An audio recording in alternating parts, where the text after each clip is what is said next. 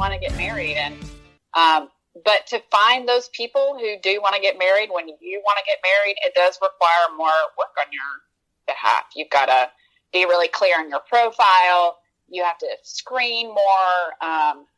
And just, it does require more work. As a single mom, and the fact that, I had downtime, my kids were young, so they went to bed early, and, I was alone, and, I had that time that if I wanted to. Yeah. And I didn't feel pressure at all either. Like, I'd already been married and it had already failed.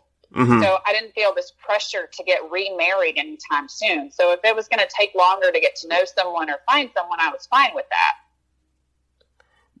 That's a great transition to the next question. So, this is your second go around. So what makes a marriage successful, and what makes a marriage unsuccessful? Like what factors have you noticed and have you learned from? I mean, the main thing really is what I mentioned earlier, are both people, both willing and able. And that and able piece is really important to work on our relationships, because my ex-husband was willing every single day to do some work, but did he actually do it? Yeah. Did he actually do it? No. And that's where that able piece comes in. It's like, are you both willing, and you follow it up with action to participate in creating a healthier relationship? Both of those things have to be involved, and both of those people have to be involved in the same way. And then obviously too, like open and honest communication, mutual respect.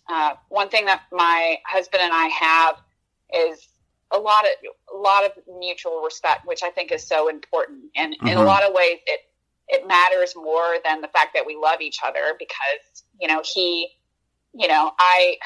I was delivering something to a friend today, and I tripped and I hurt myself, and he offered to deliver the rest of those just so I wasn't, just because I was hurting. Yeah. Like having someone who steps in and steps up like that just shows that respect. He never talks bad about me to other people. Even if we happen to be in a fight, he doesn't make fun of me, or we don't name call. Like those are all things that just show a level of respect and care that really helps us get through some tough times, that we have that foundation. Yeah, we love each other, but the respect piece is so important, and just making sure that we care and mutually benefit one another.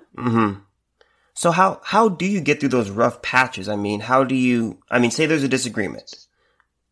He thinks one thing, you think another. How do you go about solving that problem?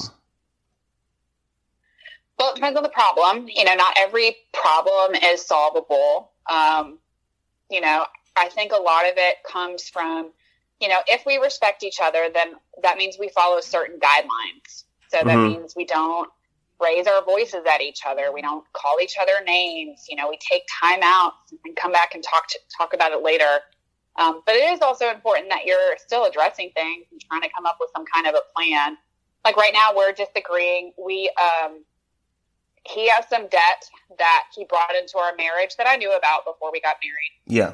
That we now have the ability to pay. So we're kind of talking about and discussing, well, do we pay it now or do we wait? Like I'm very much in the place of the coronavirus is happening and the world is changing. Maybe we should wait. And he is, we have the money. Why don't we go ahead and, take care of it, so we don't have to worry about the debt anymore. And so we each we might do a pros and cons list. We might do things like that, but we don't let things just keep being removed from the table. We keep putting it back on the table. We keep talking about it, and we keep addressing it. It doesn't mean that we'll both love whatever we decide, but whatever we decide will be a decision that we come to together, and that will be what's most important, is that we're coming to it together. That makes a whole lot of sense. So, because I've heard a lot of marriage, people getting married, and someone in my church, they recently just got engaged, and so they're doing that.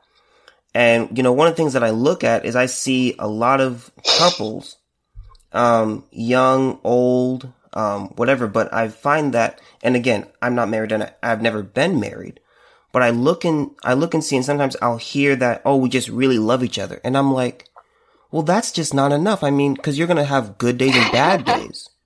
Cause love, love doesn't pay the bills. Love doesn't, it's not going to pay the mortgage and, all those other things. And so when I hear that, I'm like, that just seems like a recipe for disaster.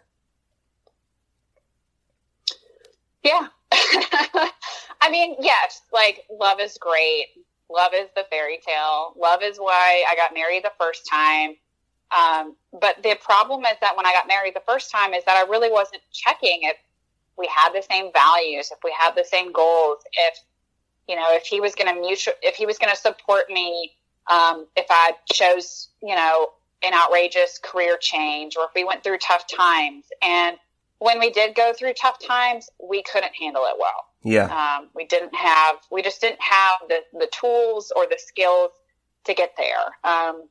And my husband is divorced previously too. And, he had a similar failed first marriage. And so we both are having to, correct mistakes. And the way we've done that is really focus on, openly and honestly communicating about things that aren't comfortable. You have to get comfortable with having uncomfortable conversations, and then just making sure that respect piece stays intact.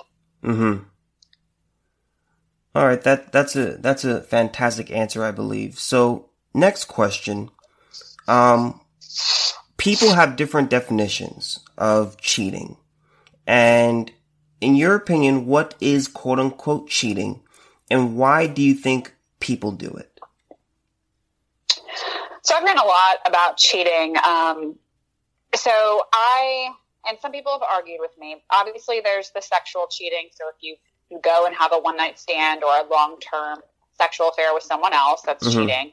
Cause the importance is saying that this is about a relationship that has promises or commitments in place. Because there can even be cheating in a polyamorous relationship if, per se, part of your relationship is that you communicate before you do it, or certain boundaries or rules are in place. So if you have a rule in place of, hey, we only have sex with one another, and yet you go and have sex with someone else, that is cheating. Another one that's a little bit more insidious is emotional cheating. And that is when you go to someone else that is outside your committed relationship or your polyamorous relationship, if this violates those guidelines too, and you go and tell them your intimate secrets about your partner. So let's say I was having a rough day at work, and instead of calling my husband, I went and called a guy friend. Yeah. And told my guy friend about my rough day. Mm-hmm. That means I am not relying on or leaning on my husband to help me through these emotionally tough times. So then I begin to, rely more and more on having that guy friend know these things about my wife. Yeah. So, there's a lot of theories about why cheating happens or why people cheat. Dr. Shirley Glass talks about the idea of windows and walls, that you're supposed to, or windows and doors. So you're supposed to have a window between you and your partner that's always open. Mm-hmm. So y'all can have open and honest conversation. And you're always supposed to have a door between you and other people. And the idea is that your boundaries between you and other people need to be firmer than between you and your partner. Mm-hmm. But what often happens is that you might close the window and then open a window with someone else, or you might build a wall or a door with your partner and build a window with someone else. But a lot of people, they might cheat because there's something lacking within the relationship. So maybe there's not emotional or sexual intimacy, or some deprivation in some others. But there's also, someone might cheat just because there's something lacking within themselves. So, maybe they got married young and didn't you know, sow their wild